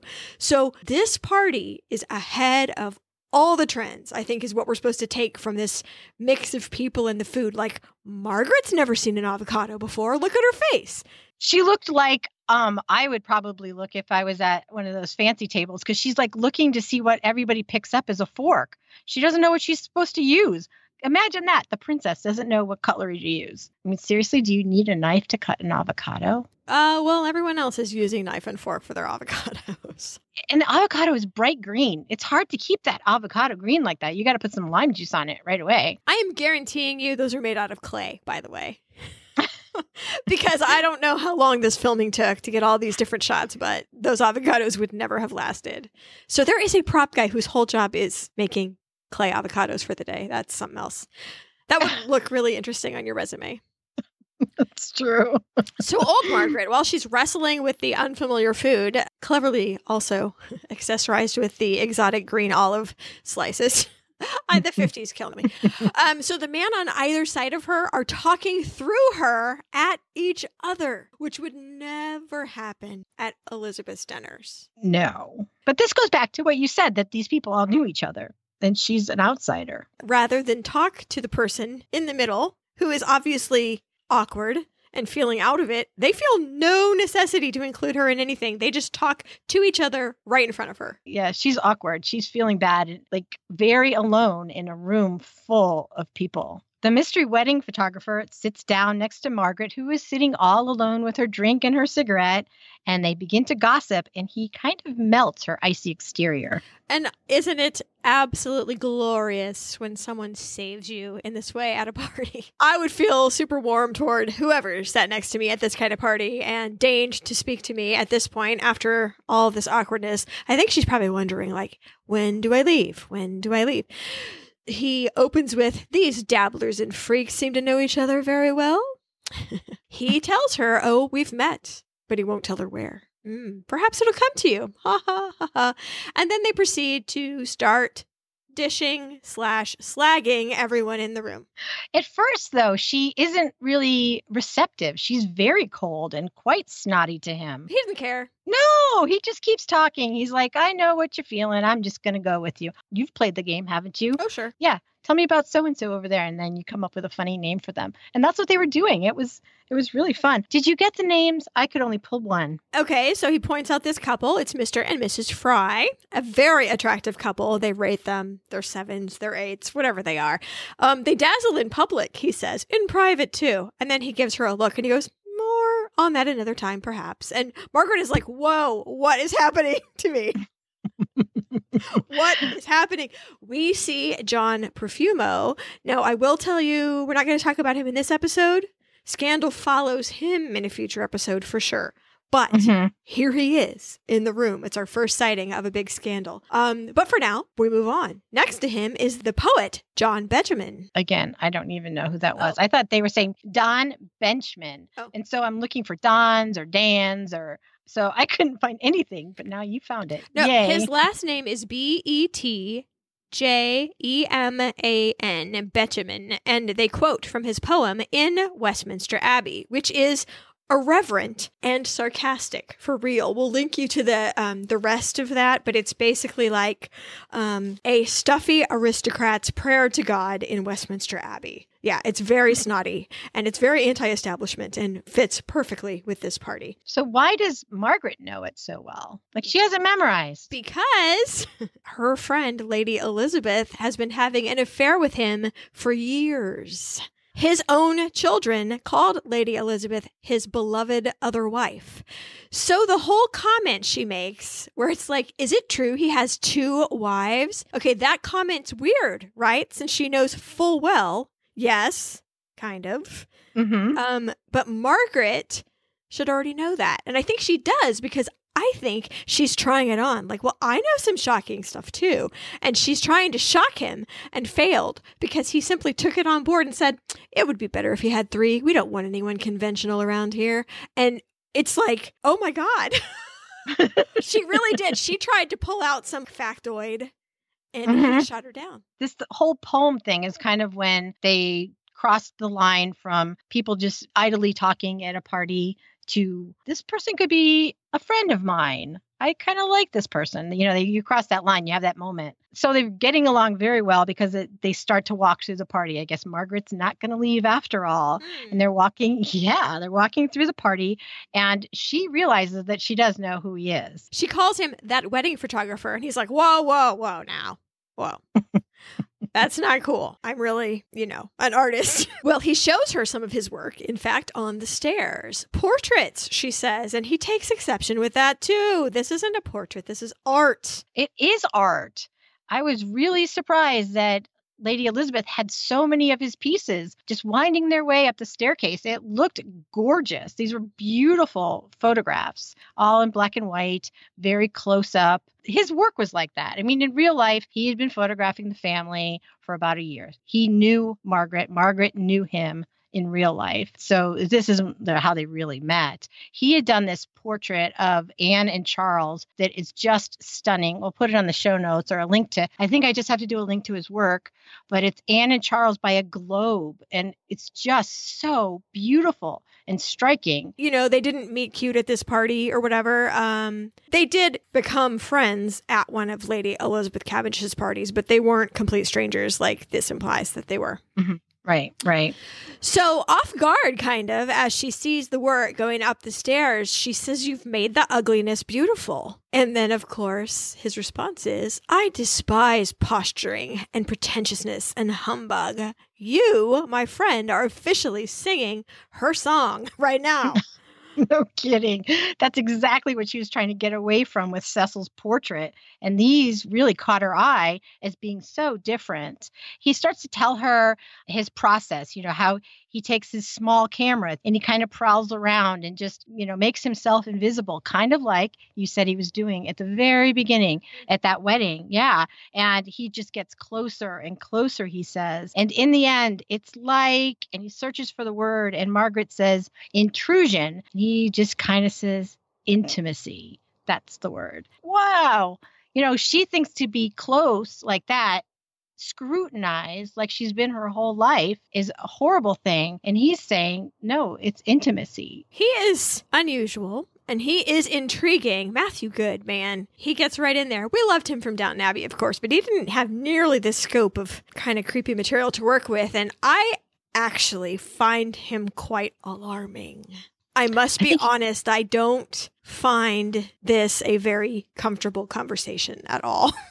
No, I don't either. He seems like he knows too much, like he's seeing right into her almost. And he's saying exactly the things that she wants to hear, but he's saying it with kind of a swagger that would, if it was me, my guard would totally be up. Predatory. Mm-hmm. Yeah. Like he senses a little innocent gazelle in the Bohemian forest. I don't like it. She asks if he can take her photograph, and he agrees. But he says, when you come to my slum studio, you're going to leave your titles and your princess outside. And then he goes on to say that she has to do everything he says. That is creepy. And then, while looking, quote, looking out at the party, he says, don't look like that. You're dying to be a supplicant. Admit it. Now, girls and boys, this is verging on red flag territory in real life. Actually, we've already passed that. The red flags have been up since the bottom of the stairs, as far as I'm concerned. You mean the photograph of the stripper with the pasties on? No, that's the top of the stairs. I'm saying the bottom of the stairs. Oh, at the bottom of the stairs. The top, that was just like a cherry on the top of the cake. Don't let dudes separate you from the group. Nope. My mom was a costume designer, but in the 70s, to kind of help make ends meet, she took on commissions to make stripper costumes. And we had rows and rows of pasties in our house. All drying, the glue was all drying on a table. And then she'd also, make matching G-strings to go with them. So we were very young children, and we knew what pasties and G-strings were. So that picture at the top of the stairs would fit right into your childhood home. That's not everybody that can say that. Okay, the end. Yeah. The next morning, Margaret is very excited to tell Elizabeth about her evening and the gay man that she met. She names him, finally, we know his name, Tony, don't call him Anthony, Armstrong Jones. And I thought it was very funny that Margaret is excited about, like, no one curtsied or got up or gave one crap about me. And Queen Elizabeth is thinking horrid. But Margaret loved it. And also that Elizabeth flinches at the word queer. She's like, oh, distasteful. She doesn't even like the word Tony, frankly. I don't know. Surely Anthony. No. Also, they have this whole conversation in front of 3 footmen, which might as well be pieces of furniture. I guess they're used to it. But whatever this conversation is, it seems that Queen Elizabeth, just listening, like one does in a good relationship, she said it herself earlier, is just happy to see a smile again on Margaret's face for whatever wacko reason. Okay, if that's what you like, I guess. This made me want to have a sister and wanted to have a sister who lives right down the street because they're very comfortable with each other. They, in real life, they were actually very good friends in addition to being siblings. They're just sitting around the breakfast table, like reading magazines. Queen Elizabeth is reading Tatler, which was just like its title says, it's, an upscale gossip magazine. There's articles about travel and the best of this and the best of that. But essentially, it was like a really slick people magazine. Yeah. And that's what she's reading at the table. They're both just flipping through magazines.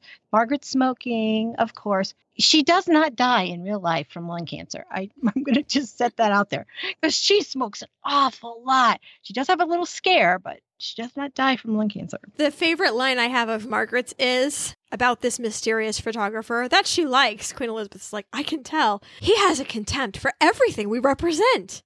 I actually think you'd like him. Okay. What about that sentence makes you think your sister, who is all prim and proper, would like him? No.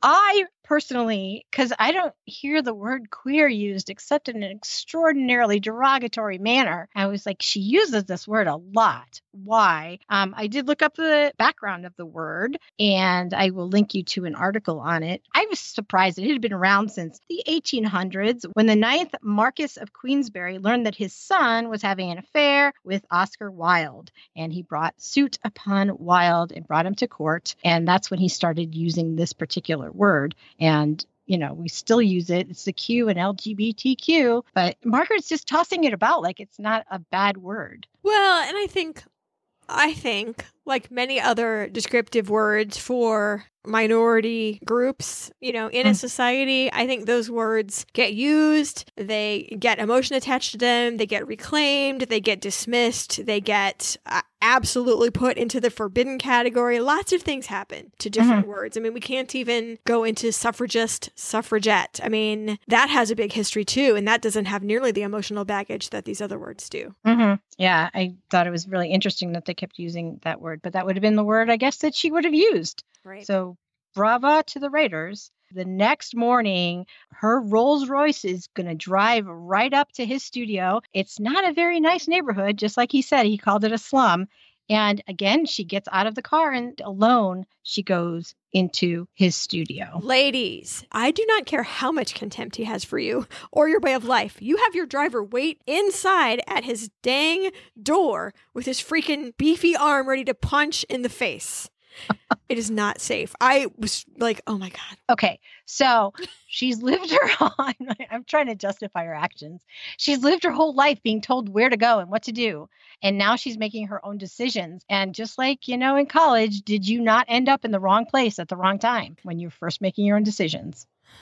No, you probably didn't. I did. I probably did enough times for you. So, I'll cover you on this one.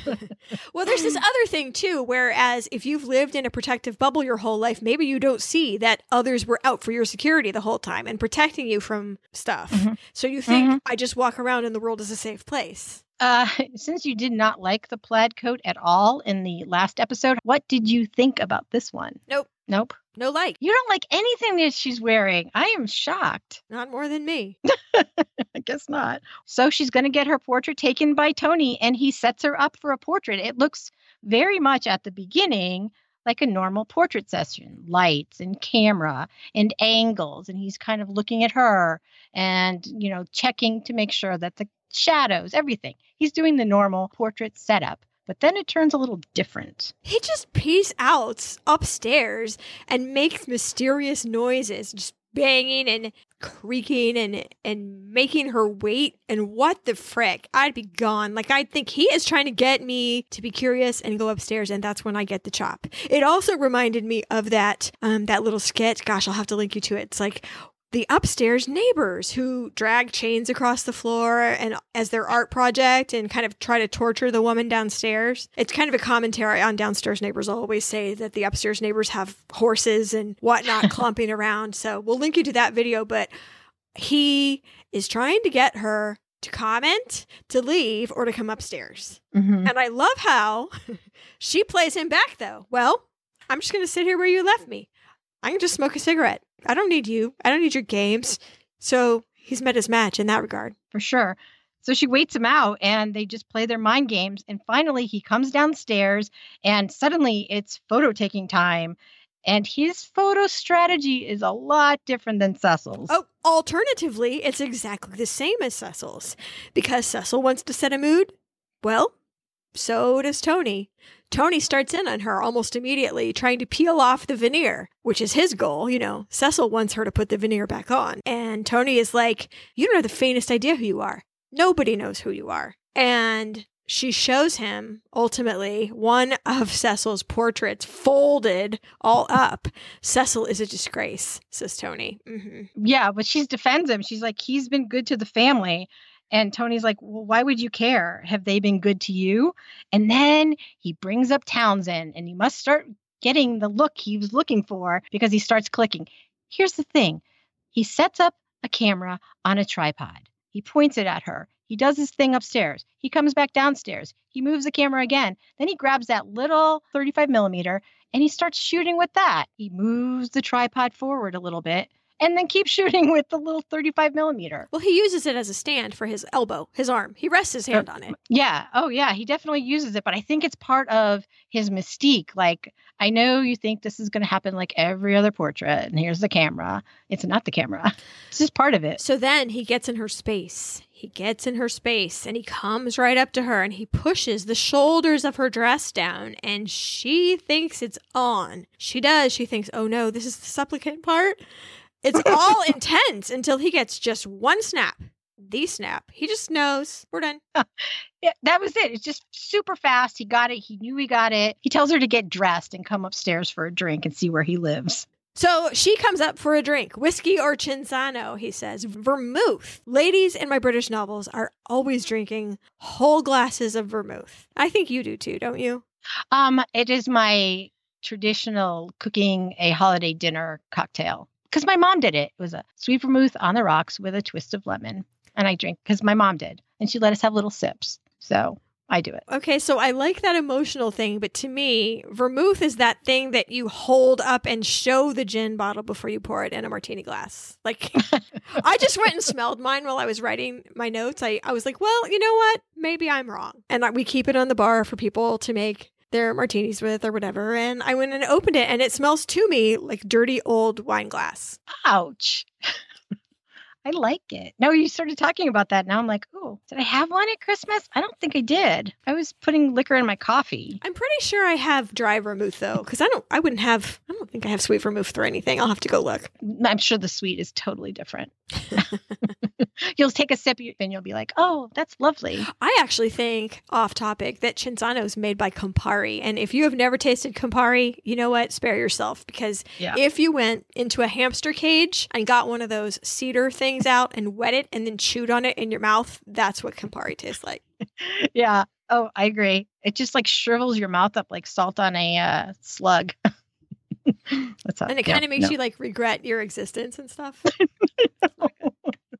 I had a friend who drank it all the time. What was it? Campari and soda? Oh, it's a very, very hip drink. It's like this whole Fernet thing that people are drinking around here. And now it's like, I don't know. It's like the chef's sign if you drink a shot of Fernet after a shift or whatever. It's like the code for you get a discount, kind of. Yeah, and I'm going to have to go down to your house and get some shots.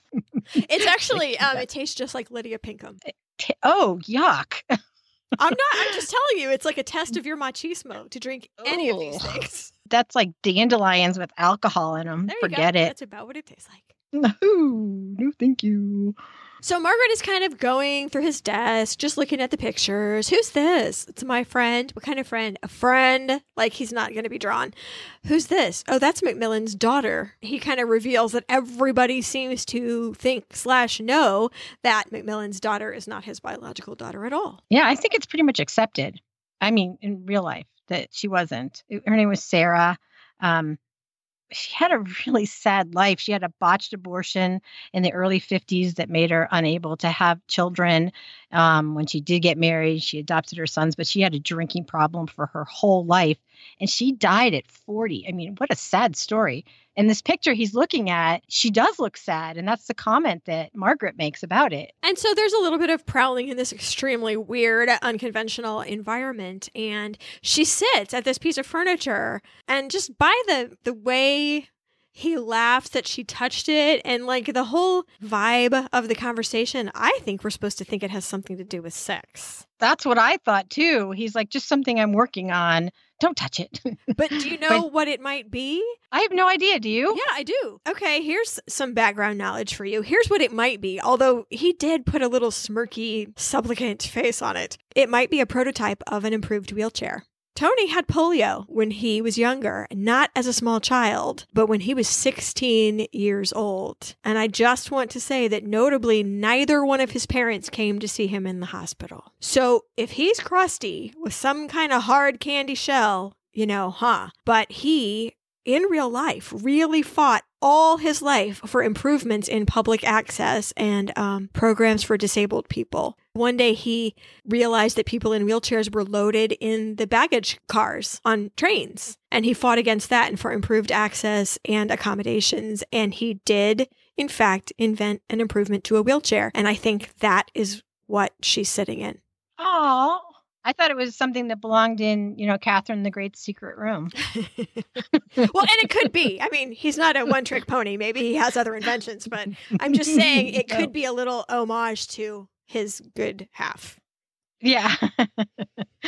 I love the mirror. He walks her over to a mirror. He says, this is something you might like. And it has all these names signed on it. People sign their names. He keeps a diamond so the people can write their names or their nicknames on it. She's like looking at the names and she's asking who people are. And she's like, oh, there's already a princess. And it's actor Tony Richardson who can use that name. Take that as you will. Oh, what do you know? Well, she shyly asks if she could sign, but she doesn't have a nickname. She doesn't feel like she'd ever had a nickname. And he gives her one right off the top of his head, Beryl. And she's like, what? And then he gives it a beat, and then he says, rhymes with peril. I was looking for deeper meanings, like the hardness of the material or the color of the stone. But in fact, I think that's all it is. It just rhymes with peril. She loves it. She loves it. And she writes it immediately. And then I love how he slyly just goes, put it back about the diamond. Margaret probably has a sock drawer full of diamonds. She doesn't need his manky old ratty diamond that everybody's touched. Yeah. Yeah, she might have diamonds hanging around her house everywhere, right? But not at his. He's got one and he needs it. Yeah, if it's that big, it's probably not a super high quality. It's just, big enough to hold in your hand and scratch some glass, but not a really great diamond. Well, it's an industrial diamond for an industrial loft. There you go. Perfectly fitting. And this loft, his space is really cool. And they go down to the photo lab. They're going to develop the film and he's going to take her with him and show her how it's done. I know exactly what it smells like in there. I wish we could have smell-o-vision because I was on yearbook staff and my high school had this entire photography studio in the basement. I don't know if they teach all that development stuff anymore in this era of digital photography. It's a big loss. I don't know. I just loved it. We had the red lights and the lines for drawing, the whole thing. Even the hallways corkscrewed around so that no stray beam of light would get in there on both ends. There were 2 exits, and both hallways were shaped like, like an S with an extra loop at the end. Yeah, we had like a revolving door into ours. So, it was blocked off. You go into the open part and go in, and you'd hold it that way so that on the outside, nobody else could get in. Does that make sense? Oh, yeah. Kind of. Yeah. Yeah, I loved it too. When I was in college, I took as many photography classes as I could. I actually ran a party pick company when I was in college. Yeah. Yeah. So I know exactly how this smells too, and the feeling. And I loved being in the dark room. I really kind of miss it. 35 millimeters coming back. Like, isn't that a hipster thing to do? I saw a photomat the other day. I don't think it was called photomat. It was something else. But those little booths that for the youngins, if you ever see the movie Back to the Future, it's that little tiny building that the DeLorean crashes into. There used to be these little tiny, one guy could hardly move around. I have no idea if they just peed in a Gatorade bottle or what. And they were in all of these parking lots, and you would drive through and drop your film off, and it would be magically, usually in an hour, developed and turned into pictures with negatives in a little side envelope, and they'd hand them back to you. And they used to be everywhere. And I saw one the other day, and I thought about taking, ironically, a picture of it with my phone. That is funny. Sad. That's pretty funny. Okay. He exposes the paper, and they put it into the developer, and all of this whole time, he really gets far too close. And I guess it's exciting. I don't know. And then water, and then the fixer. She knows what's going on. She says that she's decided that he isn't queer, is the word she uses. I'm sorry. I hate to even say it. That he isn't, because he's too practiced. He's obviously done this move before, she says, and he is very practiced, and he has her, develop her own photograph. And okay, if you take out the ickiness that, he's kind of predatory, it's kind of hot. I thought if they really did have a connection, like some chemistry. I thought it was the best arts and crafts foreplay since Ghost. I was literally going to say I was equally grossed out by the whole making a clay pot thing. So no, I'm not buying what you're selling, but many might be. So I bought it. But then again, I watch Hallmark movies, so my bar is really low. So in the back of my mind, I was like, use your elbow. It's the strongest part of your body. But whatever anybody's into, that's fine. I don't find the tension exciting. I find it, like when they have a very, alarming angle in a horror movie, I was like, oh, this looks like it's going to go bad. Or when Elizabeth smiles while she's writing a letter. Yes, exactly. Yeah. So they are done with the picture. It's a famous picture. In fact, he's done it. It's the real Margaret. It's touched her and scared her. We don't see it. Not yet. We don't see this picture at all, but she's out. She has shut down. The walls have come down. End of drama. End of story. End of this predatory nonsense. I'm sure it's worked before, but this is where it ends with me. She leaves him an address for someone to send it to and decides to go. She says she's going to leave, but he asks if she came with a driver. And of course, he's waiting outside. And he says, good, then he can follow us. And he raises the gate, and there's that motorcycle, that Triumph motorcycle that he drove in on at the very beginning. This poor driver is never going to be able to follow them. Even if Tony hadn't purposely tried to lose him. I like how they rev. And the guy in the Grey Poupon car next door is extremely disapproving. And Margaret loves that. Like, oh, if you only knew who you were frowning at, my friends. It is just what Margaret needed, I think. A little anonymity, a little excitement. She just feels free. Nobody in the world except Tony knows where she is right then. And that has hardly ever happened to her before in her whole life. And then over at Buckingham Palace in staid middle-age land, we have the Sultan of Perak and his translator and his wife. And it has evidently been a very, very long, formal evening because everyone's in full impress me regalia. Elizabeth says, I thought that would never end. I identified her tiara. It was a Cambridge lover's knot, also known as Queen Mary's lover's knot. The one that both Princess Diana and Duchess Catherine are very fond of borrowing. Yep. There's that picture of Catherine in the back of a car, kind of a candid, but I've seen it everywhere. And she's got that one on. Yes, it's lovely. Think about this. You're a person who grew up in a house with a family, eating cereal or whatever, and you go to college and you marry a prince, and there is a day, and I don't want this day to come soon, but Queen Elizabeth will go, Prince Charles will go, and there is a day when that entire collection of tiaras belongs to her. And that is the most surreal thing. Like someone who just goes down and opens the door. And I think Queen Elizabeth herself felt it. Do you remember in season 1 when she said, "Can I borrow this crown for a while in practice?" And the man says, "If it's not yours, I don't know whose it is. Borrow." Yes, you can keep your crown in your room if you want to. That does have to be surreal, even for someone who was in the royal family like Elizabeth was. Yeah, definitely. Margaret's, I guess she has to ID herself at the gate, but this whole thing has been just a joyous anonymity for her. And I do like how she gives back the helmet and he says, "Keep it." Like, for next time. Not explicitly stated, but for next time. Definitely implied. So Elizabeth has been having a very boring time. They actually show them going to bed. They go up the one flight of stairs. They separate to go to the second floor. It's all very formal. And quiet. Even though they're together, they're kind of alone. It's just boring. And they go into their own separate rooms and do their own separate pre-bed rituals. Just without any words, really. And in Margaret's room, she has a new music selection to match her current mood. It's the Flamingos, "I Only Have Eyes for You." Part of it is, "I can't see anyone but you." And of course, she smokes. She smokes a lot.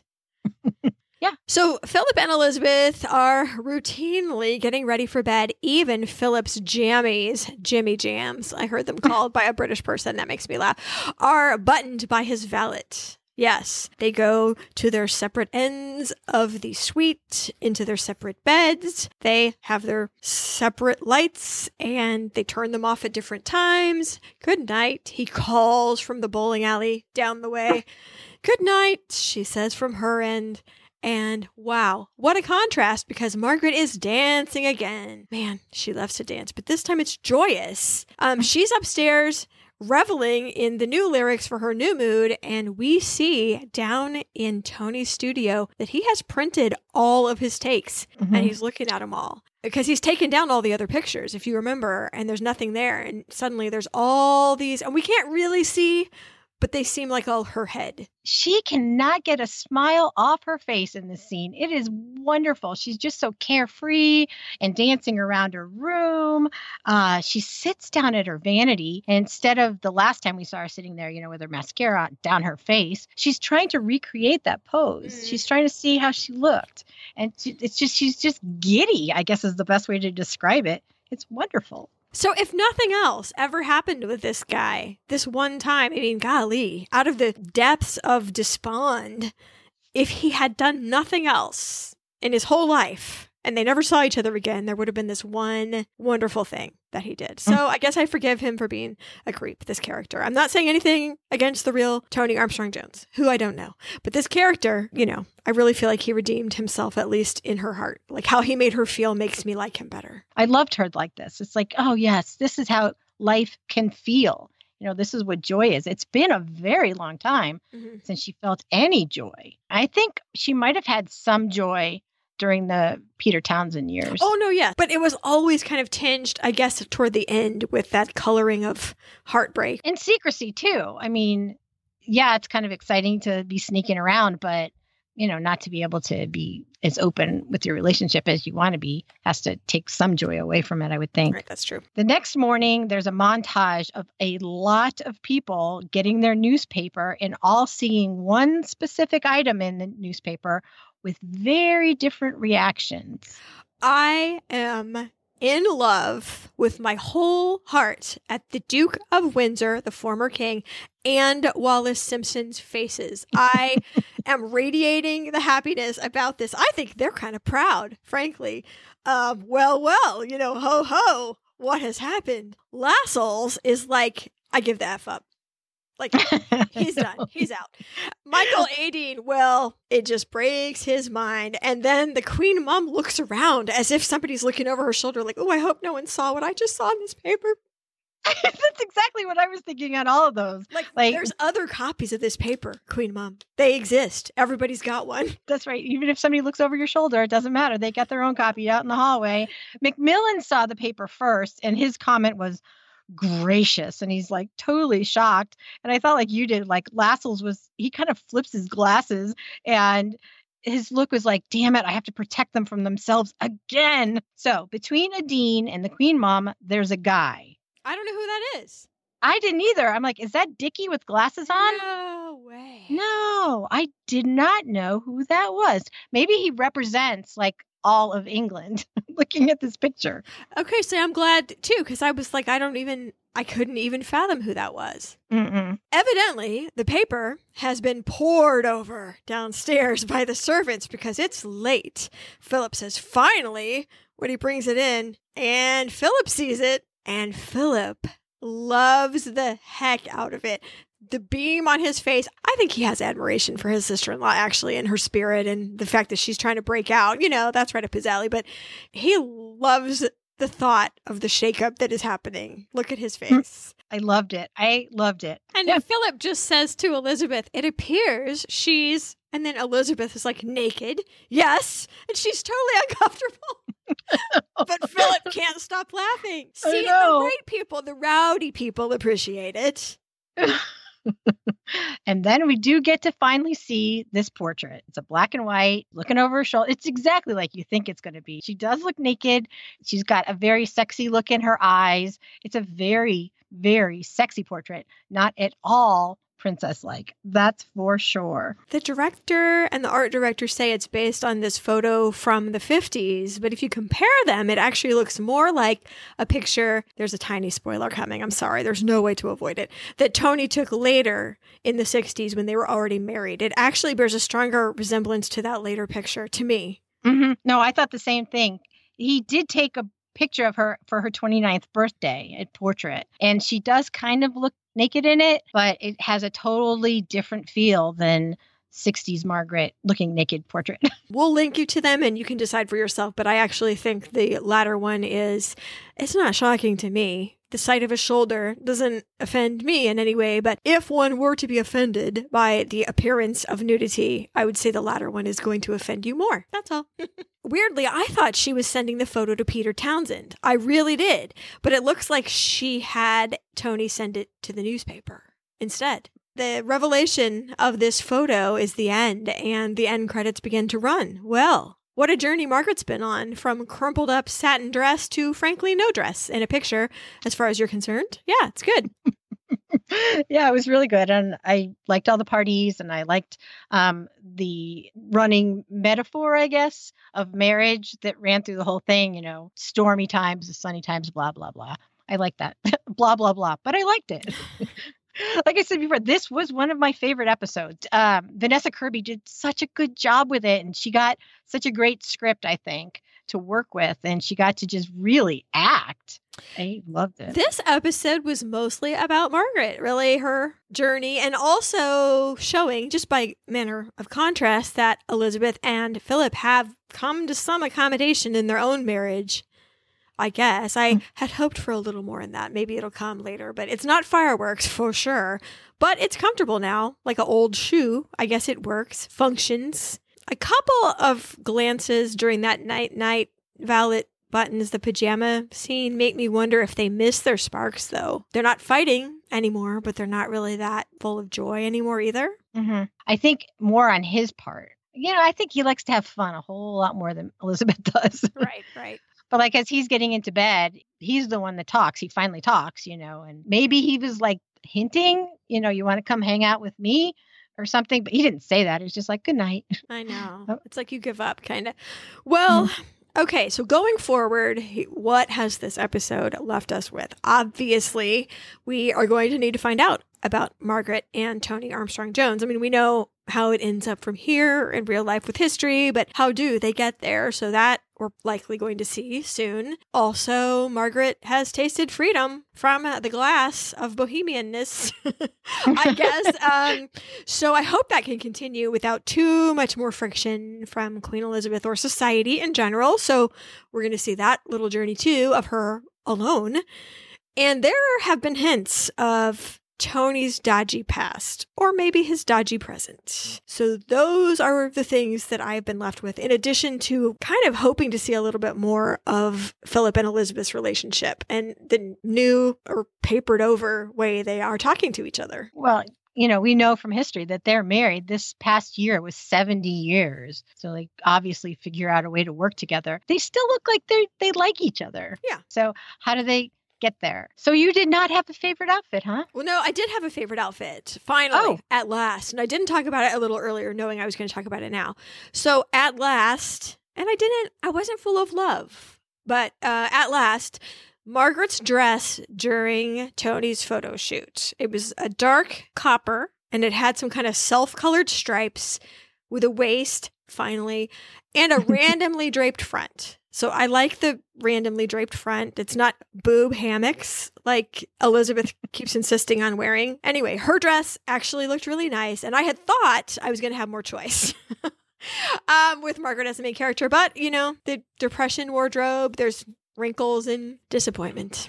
I liked the costumes. I loved the dresses, but my favorite, I said it before, was that breaking up with Billy dress that she was wearing. That silver gray, draped, strapless, and with the Cartier halo tiara. Oh my God, wait. I have a picture of myself in a strapless dress with a tiara on. I want to see this picture. Well, now, keep in mind, it was Halloween. I have seen this picture, and you have angel wings on, or fairy wings or something. Yeah. And of course, my husband has a giant 70s disco wig on. So yeah, maybe I'll send you that to put on the show notes. I'll have to, that would be good. Yeah, that's your one sighting of me in a strapless dress. I had a dress. It was my mom's dress in the late 50s. And when I went to college, the style was back in. So I brought it to college to wear to fraternity formals. And oh my gosh, I love this gown so much. I wore it. I mean, it until it shredded. It was very heavy satin. It was strapless. It was emerald green, very fitted with a little bit bigger skirt, but not like poofy, and a teeny tiny little bustle. But it kind of reminded me of, like, I think Marilyn Monroe kind of. Yeah. Oh my God. And I had, of course, it was the 80s, shoes dyed to match. But oh gosh, I wore that dress so much. Do you have a picture? I don't, but my roommate in college might actually have a picture. So I'm going to write down green dress. Anyway, so the worst outfit, you can always count on Elizabeth to bring up a wacko outfit. There is, right at the end, in fact, I had a different candidate till right at the end. There is a weird, shapeless, gray, heathered thing. And I thought, is it a bathrobe? No, it has a brooch on it. But that's a bad sign when you wonder if a dress is a bathrobe. What scene was that? The very last, where she said naked. Oh, okay. My least favorite was that princess fluff dress from Margaret's official birthday portrait. Oh. Ugh, it was horrendous. Although I could say Queen Mom's was even worse, but I loved it in its ugliness. So that's how I feel about people's Christmas lights. Like, I love when people have their Christmas lights and they're perfect. Mm-hmm. And I also find it very endearing when they are just craptacular. Like, somebody has just come out and thrown them on a bush and plugged them in. Done. I actually find it in my heart to love both ends of that spectrum. So I think you're right with Queen Mom's dress. It's so bad that it's like E.T. So ugly, it's cute. Like. Mm-hmm. Yes. Yeah. Exactly. As for links, if my phone can maintain, I have 3%. Oh dear. I'll give you a link to the Princess song. Also the lyrics too, because it's a little hard. Also, Betjeman's In Westminster Abbey poem. The 1969 portrait versus the earlier portrait of Margaret. And also, off of Order of Splendor, rules for wearing tiaras. When and who and during what occasion. I filled down a few holes, and I'll link you up to NASA's history of Sputnik and the whole space race. We'll put those music videos on the show notes because it would just be fun to listen to them while you're reading them. I have found a link that has many of Tony Armstrong Jones' photos on it. I don't know if you want to look at them yet, because that happens later in his life, but I couldn't resist looking to see what his art really did look like, including that one of Anne and Charles by the Globe. And I didn't want to get too far into his life on this one because I felt like anything I said might be spoilery for the future. So I figure we can go into, I referred to the fact that he had polio, but only because Margaret mentioned it in this episode. So I felt like it was free to disclose. Mm-hmm. No, I agree. I just, quite honestly, I was looking for the picture of the stripper with the pasties because I wanted to hear the story behind it. I thought maybe I could find the portrait and look at the story, but no, maybe I'll look even harder. All right. Well, that should do it for our coverage of Season 2, Episode 4 of The Crown. Thanks so much for listening. Bye.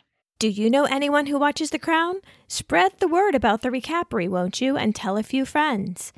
Also, we've got a Pinterest board set up at the Recapery for Season 2. If you'd like even more rabbit holes to travel down, just head on over there. And most importantly, don't miss our original podcast, The History Chicks, where we tell you the stories of women throughout history as only we can.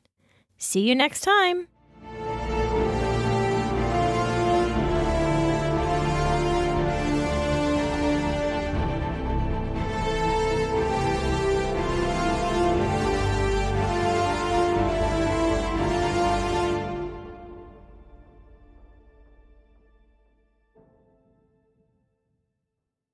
I stand by my disappointment in the entire...